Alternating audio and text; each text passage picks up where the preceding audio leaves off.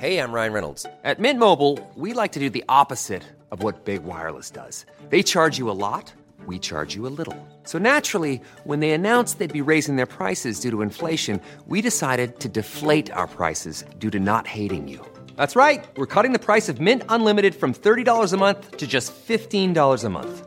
Give it a try at mintmobile.com/switch. $45 up front for 3 months plus taxes and fees. Promo rate for new customers for limited time. Unlimited more than 40 gigabytes per month. Slows full terms at mintmobile.com. Let's get some DIY advice now. Stan Scott joins us. Hey, Stan. Kia ora. You've been having some marathon surfing sessions, mate. Oh, well, yeah, it was a very nice swell that came down the coast, and I did go out 3 times in one day, a total of about 6 hours of surfing. But, rude not to, really. Totally, yeah. Okay, lots of questions here. I want to paint over varnished timber. What do I need to do, please? I've heard I've got to get this right so the timber the timber look doesn't leak through the paint, asks Nikki. Well, look, there is a couple of different products for painting over sort of like hard stick surfaces like Formica or sort of like tiles or like say if you've got a kitchen covered with those like a plasticky front style doors. There's one called Prime Lock, which sort of is almost eats into the timber a tiny bit or into the surface. It allows for an undercoat to go onto it and then your top coats. But as far as like a varnish surface, I'm pretty sure that would still do the same thing. But with varnish surfaces, generally they, if it's a little bit old, they're quite flaky. So you really do need to give it a very light sand with a high grit sandpaper. And when I mean high grit, probably I would start at somewhere around maybe 800 grit, and maybe if that's not doing it, work down to possibly 600. But it's just to take, once you sand that off, you'll find that it sort of goes white and powdery. Give it a really light dust down with a damp cloth, and then proceed on to the Prime Lock, and then whatever colour you want to put over top of that. Thank you. A few people got painting on the mind, actually. Josie has a tip for listeners, and you might like to comment on this. She had a lot of old, unwanted paint she wanted to get rid of, and she's just discovered that she can take her paint cans into, she mentions Dulux, maybe there are other places that that do it as well, and she said they took all her paint for about $5 and recycled it or disposed of it safely.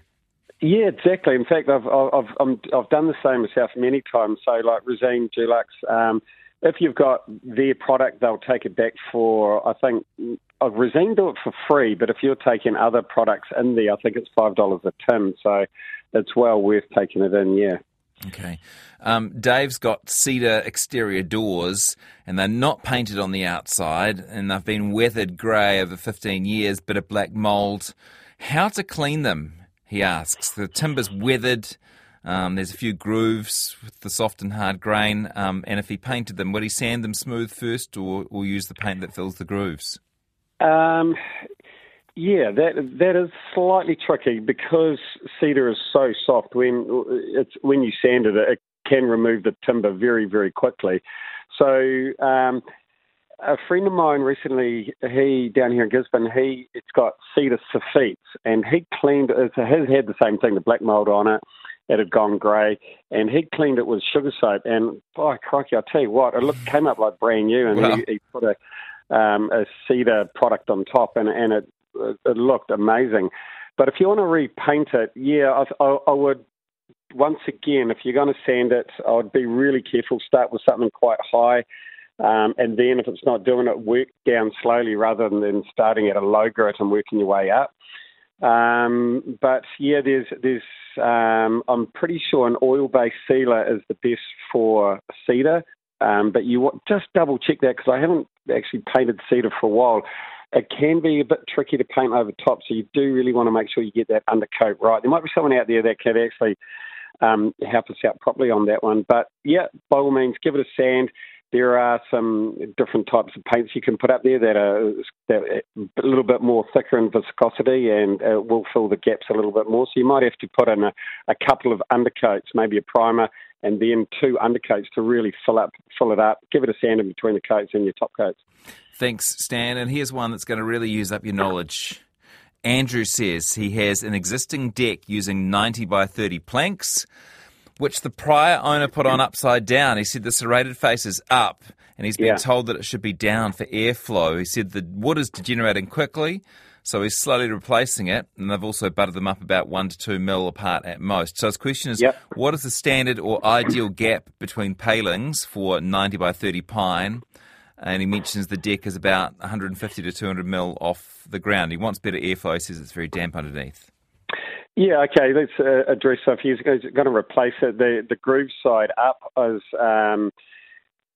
so there has been a lot of talk about this. What is the grooves for? Now, some manufacturers will tell you there are grooves on decking boards to allow airflow between the top of the joist and the underside of the decking board. Some councils will make you put, if you've got steps going up to a deck or whatever, the front nose of that step to be the grip side up, or to put like some sort of a grip tape on there. But as far as grip side up on a deck, I totally do not agree with it whatsoever. It'll dry out, it splinters, it's pretty nasty. And also if you're in a colder part of New Zealand, if you've got a little bit of rain overnight or a bit of moisture and it lands on the deck, all those grooves hold all the moisture, holds all the yuckiness and all the slobby bits in it. It can freeze overnight, and I've heard of people actually slipping over and breaking arms and that purely because it turns it into an ice skating rink. So not a big favour of it at all. Thank you, Stan. And we're going to wrap up there.